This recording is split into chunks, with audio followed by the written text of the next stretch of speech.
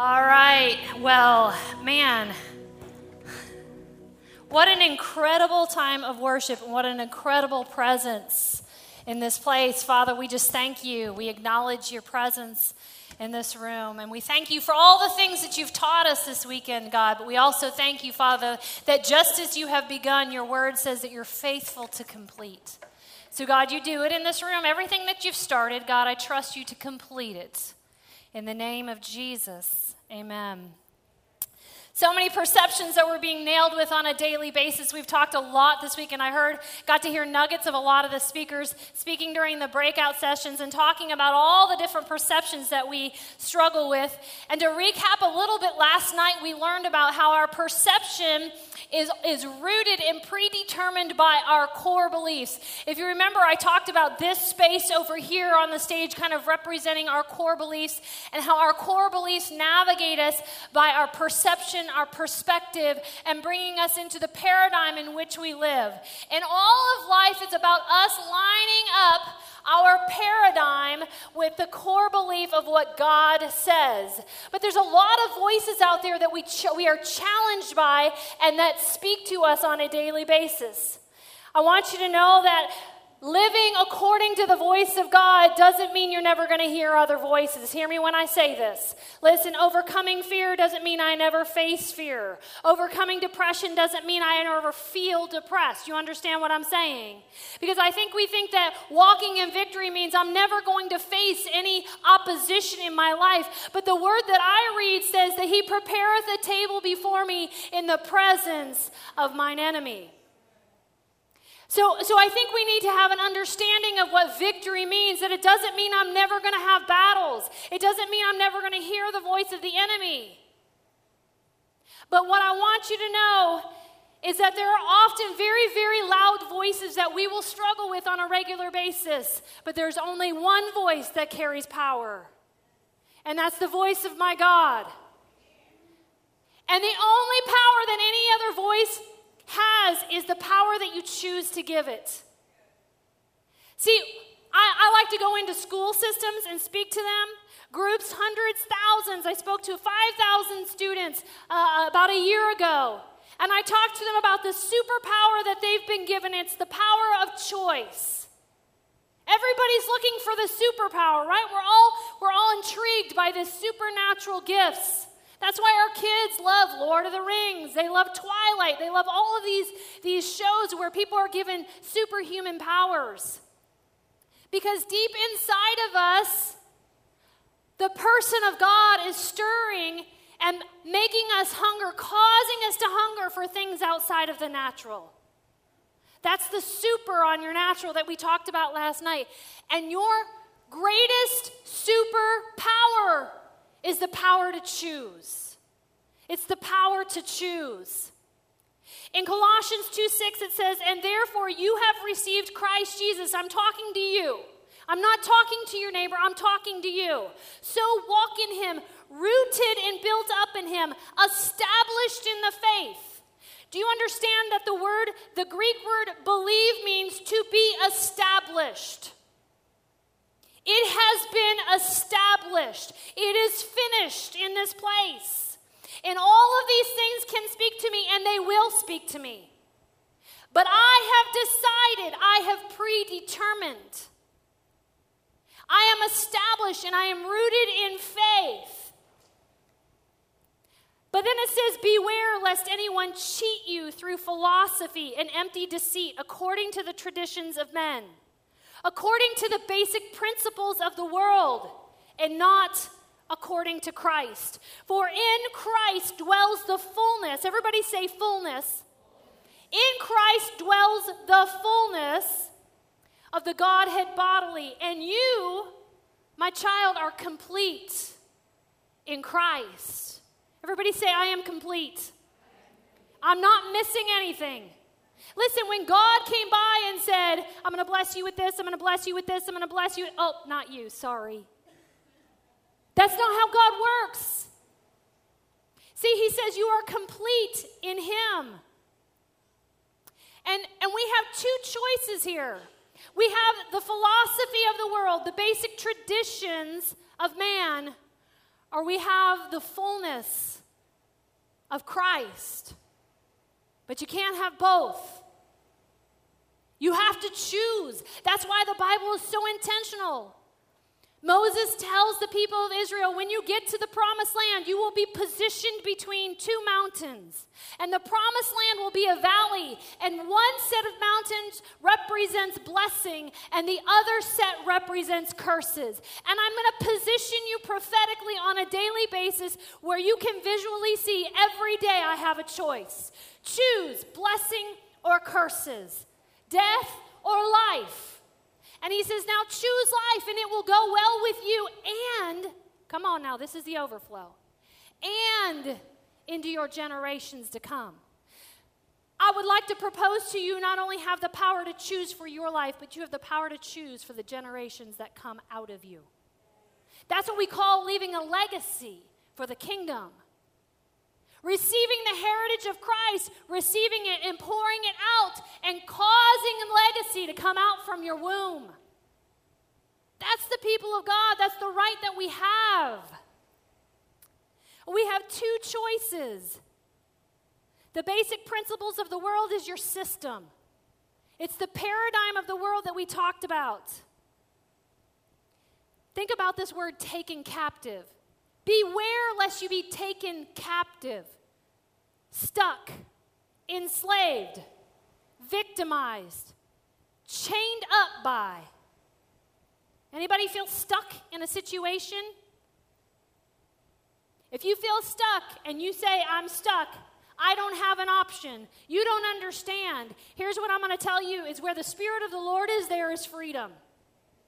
Where the Spirit of the Lord is, there is freedom. In every situation that you are in, there is always an option.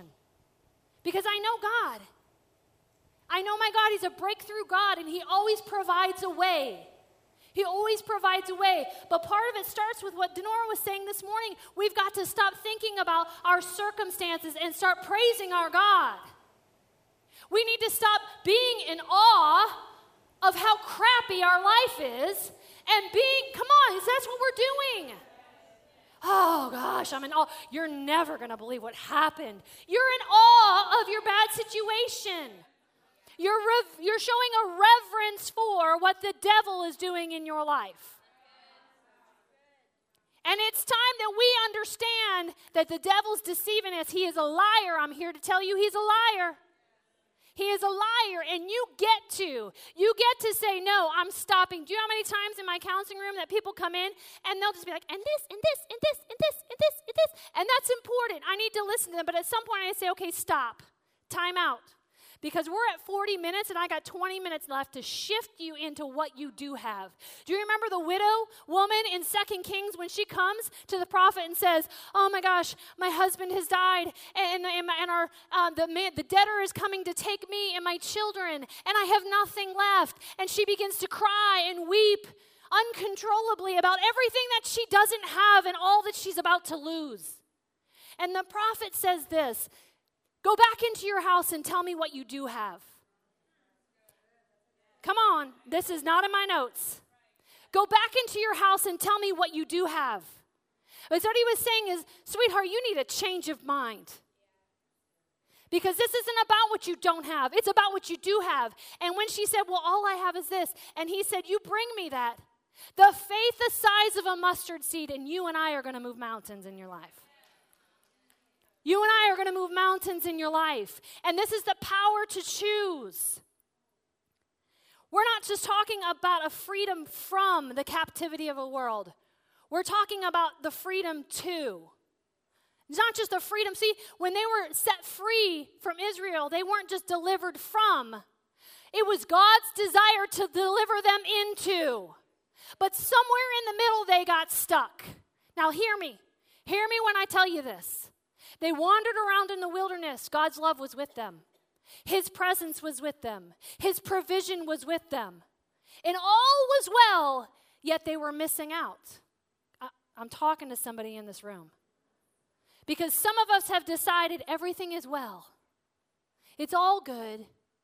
But somewhere inside of you, there's a stirring that knows that you know that you know that you know there's something more for me.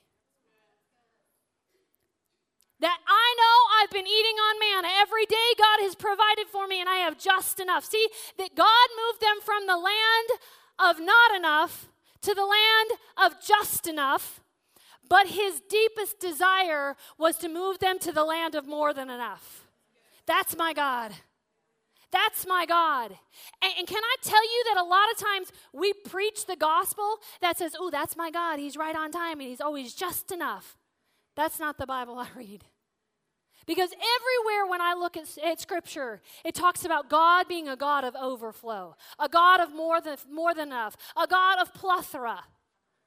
He's an expanding God. The kingdom of God is on the increase.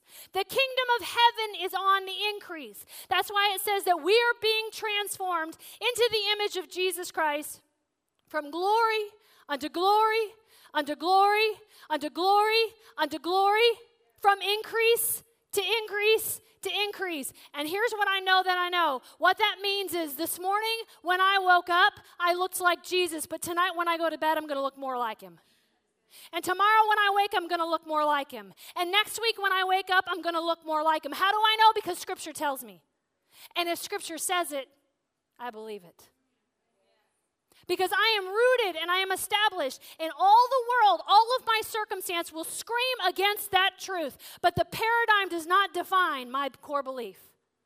My core belief shifts my paradigm. That's the power and the authority that I have been given. Now listen, I want to talk to you about this concept of self-love. Because I want to take us a step further this weekend. Because I think sometimes we've come to a place where we become okay with who we are. But I want to give you permission this weekend to really understand the power of self-loving yourself. Now, I'm not talking about the worldly perspective of self-love. See, the world says build yourself up. Get in touch with you and what's important to the world and glorify yourself. That's what the world says. The world says you don't have to be the best, you just have to be better than everybody else around you. Come on. The world will keep us stuck in competition. Feeling inferior, feeling intimidated, because we've allowed the world to become our standard of measure. The basic principles and the tradition, we've become captive to it. And we measure our performance, our worth, by what the world tells us. Can I tell you, we teach our kids this at a very young age when we put lettered grades on the top of their page. No teacher stops to ask that child, sweetheart, did you work really hard? Did you do your very, very best? Did you study? And did you do all that you did? Then I'm going to give you an E for effort. And your E means an A. That's not how they're measured. Listen, my son played basketball. He played on the varsity team as a freshman. Came into high school playing on the varsity team. His entire 4 years, he played basketball on the varsity team. About his junior year, he started being scouted by other colleges, and they began to ask questions. What is his shooting percentage? What is his reputation? Can his parents afford to send him to our institution? And I'm here to tell you that at the end of his senior year, there were several scholarships that were placed before him. Dollar-based value that said, this is how worthy your son is to play basketball at our institution, and they had never spoken to him. They had never even talked to him. See, they can't do that when they're scouting. All they did was look at his performance, and my son was given a value based on the world's system, and nobody bothered to get to know his heart. We go in for job interviews. They take a look at our education. They take a look at our experience. They take a look at what we're wearing. What is our appearance? Are we presentable? And they place a dollar value. They say, this is what we want to hire you for. See, the world is teaching us that this is how we're valued. And that's the perception of the world.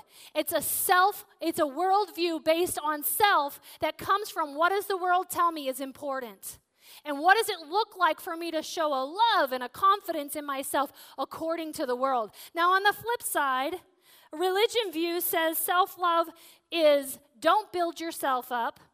Don't boast about your accomplishments. In fact, don't even take a compliment. It makes you look arrogant. We know this is true of the story of David. He comes and he shows up on the battlegrounds. And let me tell you what, Saul's army, they're the church. Okay? They were the people of God. They were the chosen ones, all dressed, all armored, all ready to go, yet shaking and never engaging. Come on now, I'm speaking to somebody. Because we've been given the righteousness of Christ. We are girded up with the blood of Jesus, yet often we stand shaking but never engaging. I'm not talking about the world. I'm talking about us. I'm talking about the people of God. And David shows up and says, listen, if I know my God, he has said that's our land. See, there was a firmly established in David, the smallest one, the least likely, the one whose everybody's armor was too big to fit. But let me tell you what. It wasn't the stone that cast the enemy down that day. It was his confidence. Because he said, I don't come at you with sword and spear.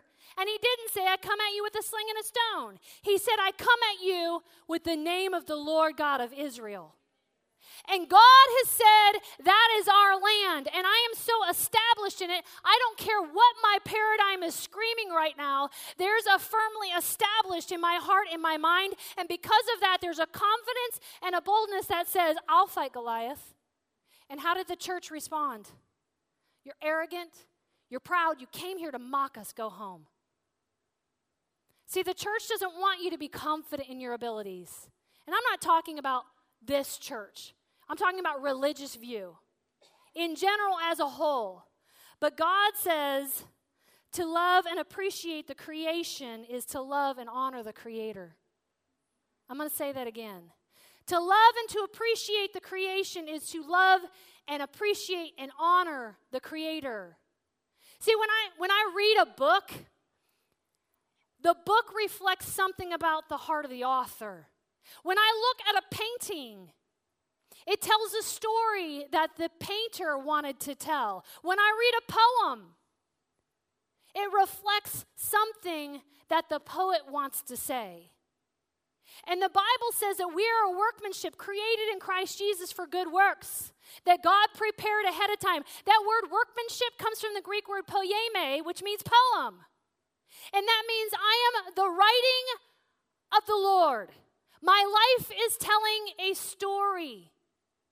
And in this story, there is a reflection of the heart of the poet. And there's something he wants to say, and he wants to say it through you. He has a story he wants to tell, and your life is to be a reflection of that story. But to say, I hate the story, is to say, I hate the writer.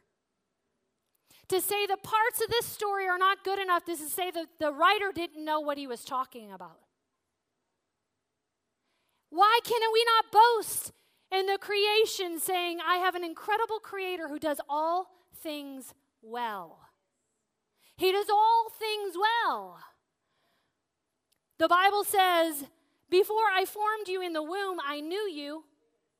Before you were born, I sanctified you, and I ordained you a prophet to the nations. That word to form means I fashioned you. I formed you. I put you together while you were in your mother's womb. In the Amplified, it says this, before I formed you in the womb, I knew you and I approved of you as my chosen instrument. Everybody say, I have been approved. Say it again. Say it again. But many of us are still at a place where we're discovering our design. We're still discovering our design. And here's what I want you to know. It doesn't matter how much you've come into your God design. There's more to discover. There's always more to discover. Why? Because you're on the increase. God is always doing something more. Listen, there's a natural law that we live by and we expect it. If you have rose bushes in your house, you know in your house. If you have rose bushes outside of your house, growing in your, you have those knockout bushes here in Texas. Those things are like wild animals. And we cut them back, but yet they multiply. Do they not? And we expect that. If I cut a root at the tree, or a root or a tree at the trunk, it's going to sprout. Why? Because there's a root system that causes it to grow, and I expect it. I expect that my knockout rose bushes next year are going to be bigger than they were this year. And I think we believe in natural law more than we believe in spiritual law. I think we're more confident in what nature is doing than we are in what God is doing, not realizing that nature is a reflection of God. Right? Because God is simply speaking to us through all of nature. All of creation cries out and speaks of the heart of God. That's what it tells me in the Psalms. But we have more faith in science, and we have more faith in the natural than we do in what God is. Listen to me well. Listen to me well. There was a lot of fruit that came from my life this year, but next year there will be more. And I am confident in that, and I will speak in that, and I will not accept anything less than that. Why? Because to live is to grow, and to grow is to change. To live, every living thing grows, and every growing thing changes. And if we don't see growth and change in our life, somewhere there's a deadness. Somewhere from the root to the fruit, we've been cut off. Because if I'm abiding in Christ, I'm going to grow. And of course, there are going to be areas in my life that are pruned, but out of those places is going to come much more fruit. That's what Scripture says. So I welcome the trials and the tribulation. I consider it all joy because I know that God is not willing that I would be immature or incomplete, but He's ever growing me because that's how God does. There are places I have been able to go 5, 6, 7 years in a row back for women's retreats. And can I just tell you, it saddens me that from year to year, there are some women who have never grown. Every year, they want to talk to me about the same issue. It makes me crazy. It makes me crazy because I think it is an offense to the cross. I really do. And I'm not offended by them. My heart breaks for them, but that somewhere they have missed it. Because if we're rooted in Christ, it's not about figuring out my problems. It's not about figuring out my relationship. It's simply about being rooted in Christ because you can't stop what God is doing. It should be more difficult for us to not grow than it is for us to grow. It should be more difficult for us to sin than it is for us to not sin. If we're rooted in Christ and walking in the holiness of God, it should be more difficult for me to walk in impurity than it is for me to be pure. Come on now, I'm talking to somebody in this room. Let's keep it real. But we make it all about trying to stop being impure instead of rooting ourselves in the purity of God and allowing it to come. Just allow it to come. So I want us to get back to this place of where we have this freedom of loving you, loving your identity. I love in the Song of Songs, it says, I am the rose of Sharon, the lily of the valleys. Dude, listen to this one. I am the rose of Sharon, the lily of the valley. Like this woman has got it going on. She's confident, she's bold, and she knows that she's loved. But listen, this woman saw herself through the eyes of her lover. See, her perception, her perspective, and her paradigm was grounded in the core belief that she was loved by her lover. Her name was literally called Beloved. Her name was called Beloved because she was rooted in the idea of being loved. Come on now, because what will religion tell us? They will say you grow closer to God by loving and serving others, but that's not the Bible I read. That's a Martha. The Bible I read says, be loved by God. Saturate yourself in His love. And up out of that will come a service that you cannot stop. And there will be joy in it, and there will be energy in it. It will not suck you dry, and it will not leave you empty. Permission to love ourselves. In Psalm 139, it says, I am fearfully and wonderfully made. Now listen to this part. It says, for that my soul knows very well. Okay, who I'm talking about? My personality now. I'm talking about my I'm not talking about a knowledge, but the core of my being. The creation in me has saturated and has consumed my soul, and I know it very well. I am totally and utterly and completely in agreement.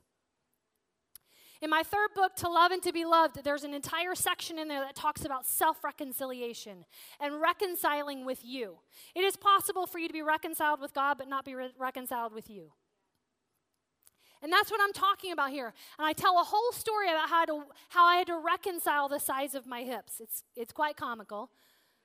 But I had to go through this moment where God kept resurrecting this image, this picture of when I was a child, and I hated this picture because I was wearing a tutu, and I remember that the tutu was too small, and so they had to have a specially made tutu for me. Everybody else's girls' tutus fit them, but mine didn't fit me. And so apparently at the age of 5, this established a core belief that began to navigate everything I perceived. Every time I looked in a mirror, I saw huge hips. Yeah, this sounds ridiculous, but I tell this story and women will start crying. They're like, oh my God, I feel like my hips are too big.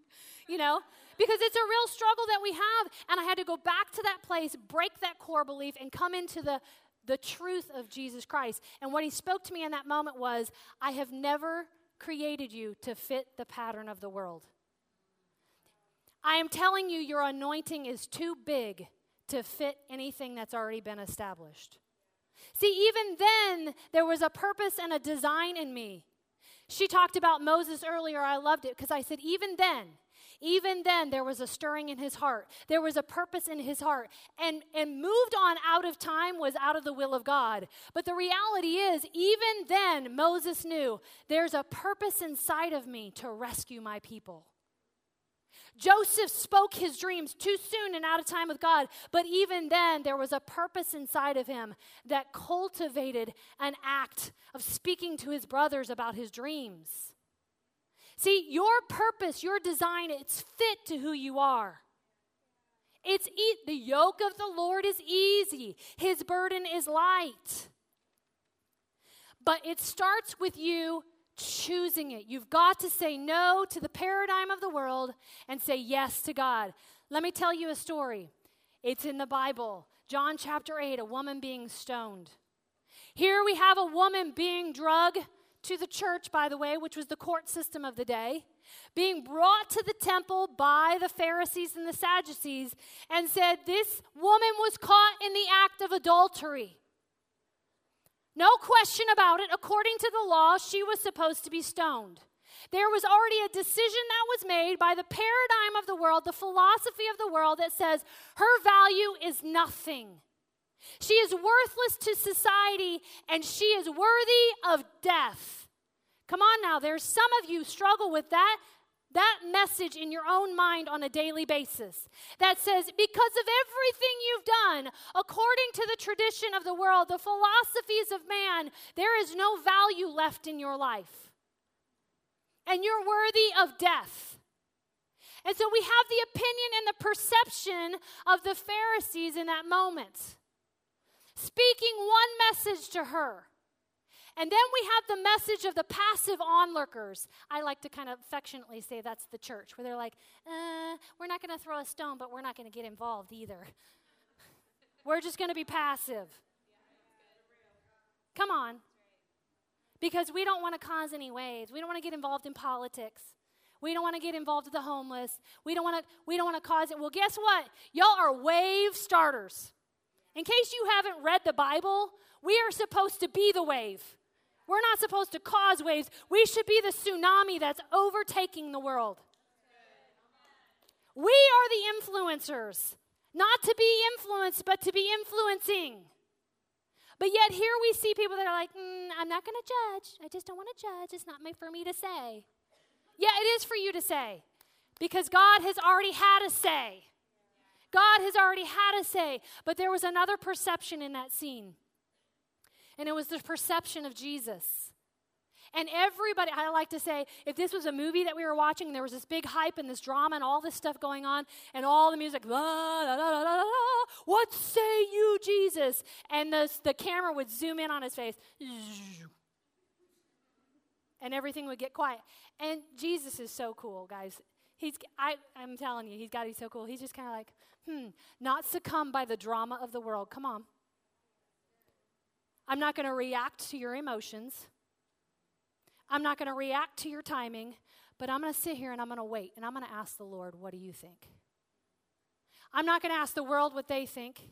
I'm not going to ask the woman how she feels. I'm not going to ask these guys what they think. I'm going to ask God. In fact, Jesus, being God in human form, said, I'm not even going to give you my own opinion. I'm going to ask the Lord. And I'm going to wait. That's what you call discernment. Come on.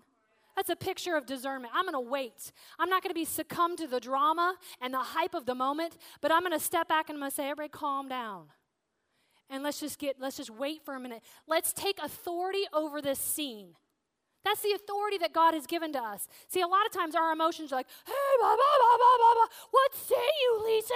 What are you going to do now? La, la, la. And I mean, it's in my own head, right? I got the whole scene going on in my head. But it takes self-control and the understanding of the power and the authority that you have and the right that you have to say, everything stop. I'm going to do nothing. And I'm going to sit here and I'm going to doodle on a piece of paper until I hear from God. And I'm not going to live my life in reaction, but I'm going to live my life in response to the kingdom. But here's what I want you to know. In that moment, there was another perspective. And it was the perspective of the woman. So we see the perspective of the world. We see the perspective of the church. We see Christ's perspective who says, I don't care what they say. When I look at you, I see love. I see value and I see life. And I see a woman who is worthy of rising up and moving on in her life. But in that moment, the woman had a choice. And if she would have stood up, looked at the eyes of Christ and said, I see the love you have for me. It's evident in the way you're looking at me. I've seen the works that you've been doing, and I'm enamored with your love. But if you don't mind, I'm going to believe what they're saying instead. And she walked away. We would think that was ridiculous. That would be a horrible ending to the story. But the Bible says that everybody left, and it was just her and Jesus standing left together.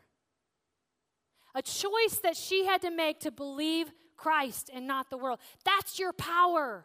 That's your superpower. That is the greatest supernatural gift we've been given, is the ability to choose, because it requires us to step into the Spirit, to take control over that and actually do it. That's your supernatural power, is the power to choose. But I want to go one step further, and I want to talk to you for a minute about putting a demand on your design. I talked a little bit about that yesterday. How do we put a demand on your design? David put a demand on his design when he said, I'll fight Goliath. He couldn't see the victory. He probably couldn't figure out how the victory was going to happen. I have no doubt there was fear in him. But he didn't respond to the fear. He responded to his faith. Remember, I said overcoming fear and walking in victory, walking in courage, walking in boldness doesn't mean I never feel fear. If you think I don't ever feel fear, you're crazy. But I say, fear, I see you. Fear, I recognize you. You can come along with me if you want, but you're not driving my car. So you're going to just be dismissed. I'm not going to pay attention to you, and I'm certainly not going to let you navigate my life. That's what it means to live a life in victory. Now listen, here's what I want you to hear me saying.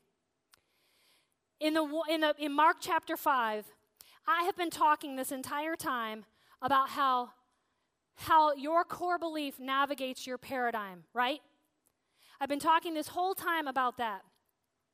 But there, in Mark chapter 5, there's a woman with an issue of blood. And here's what I want you to hear me saying. Her core belief actually changed her paradigm. It navigated her encounter with Jesus.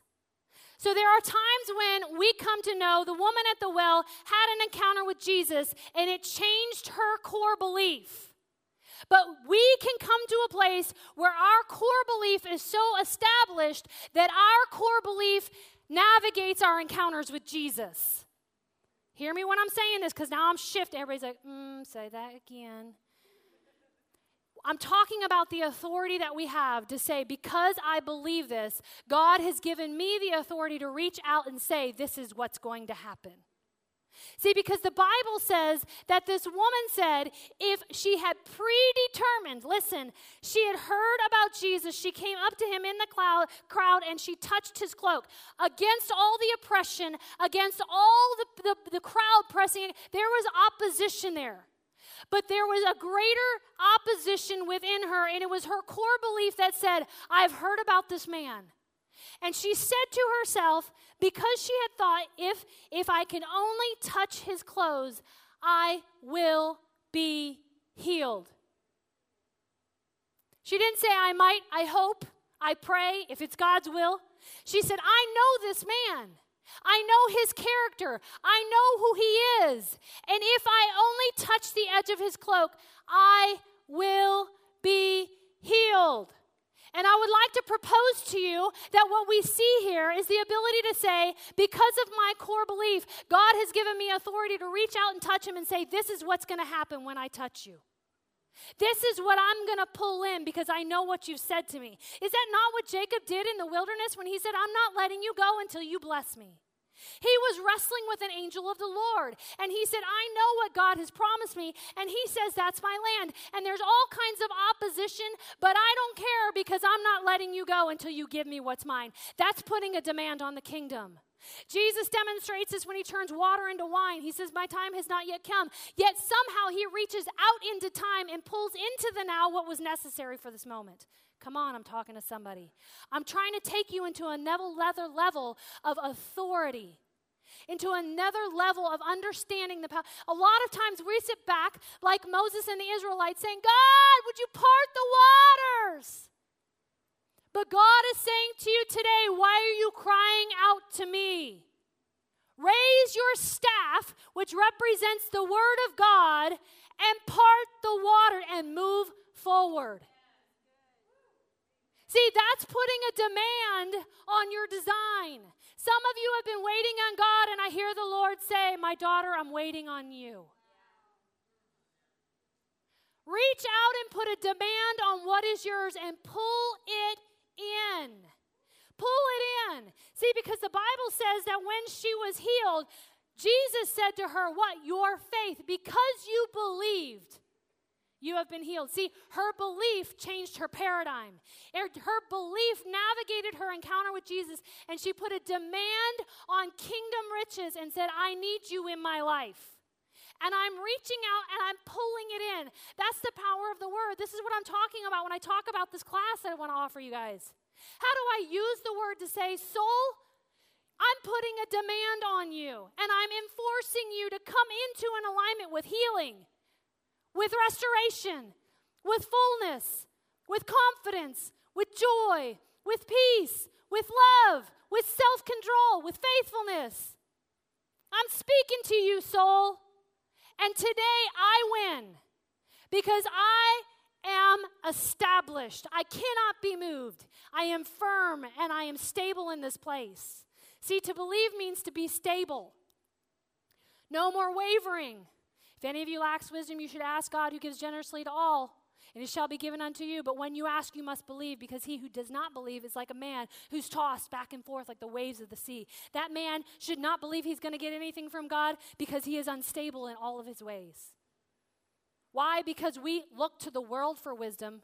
We look to ourselves for wisdom. We let our feelings be our wisdom. Come on.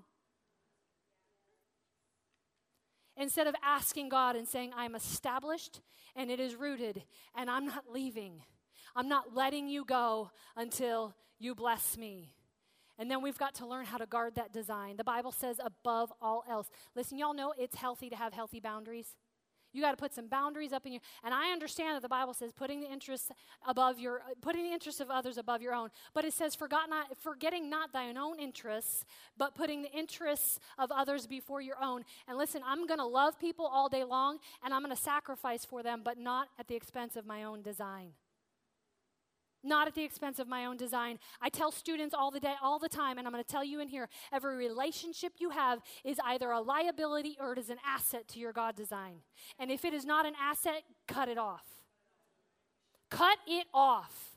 Because God says, above all else, it says, keep with all diligence thine heart. To keep with all diligence in the Hebrew means to put it under lock and key as though it were a treasure.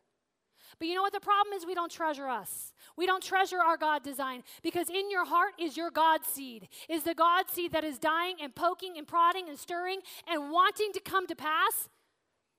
And we're not cultivating it, we're not guarding it, and we're not treasuring it.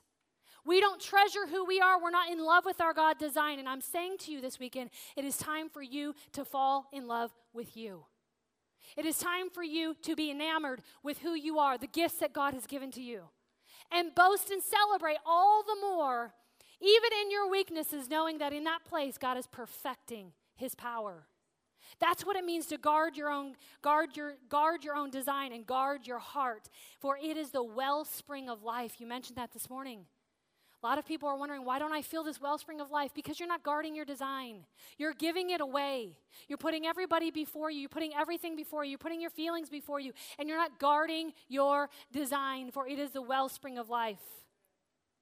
The people in The Greatest Showman fell in love with their design. They came to recognize the value of their creation just as they were. They came to the point of celebrating it, and they erupted in the form of a song entitled, "This Is Me." And I can't help but think of the psalmist who cried out in Psalm 139, "Oh yes, you shaped me first inside and then out. You formed me in my mother's womb.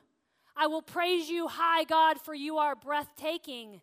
Body and soul, I am marvelously made. I worship in adoration. Oh, what a creation."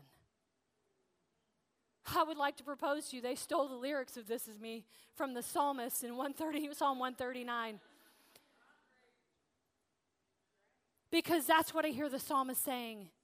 I'm going to have the worship team come up. Are you planning on coming up? Yes, you are now. Come on, let's go. I believe the Lord for a prophetic worship to come out anytime we want. We're going to put a demand on them right now, aren't we, ladies? So listen, the words in the song says, "So look out, devil, because here we come." And we're marching to the beat of God's drum.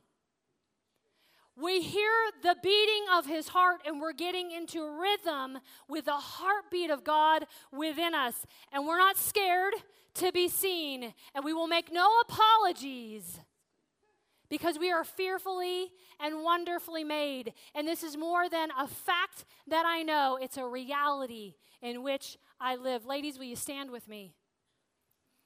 And as we close, I want you to start praising God for your creation. Thank you, God, for who I am.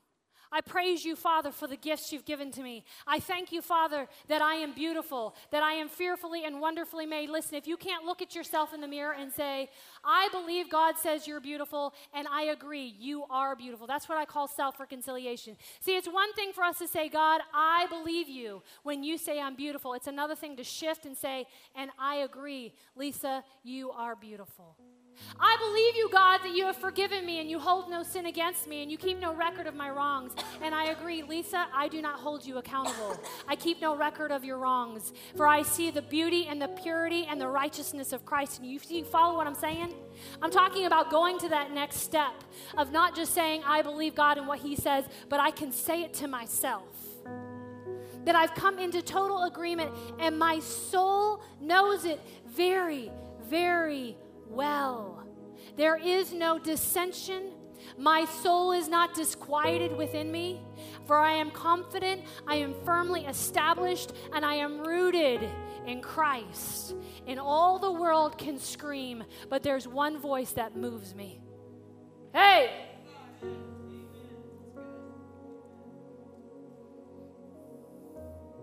Only one voice. Only one voice.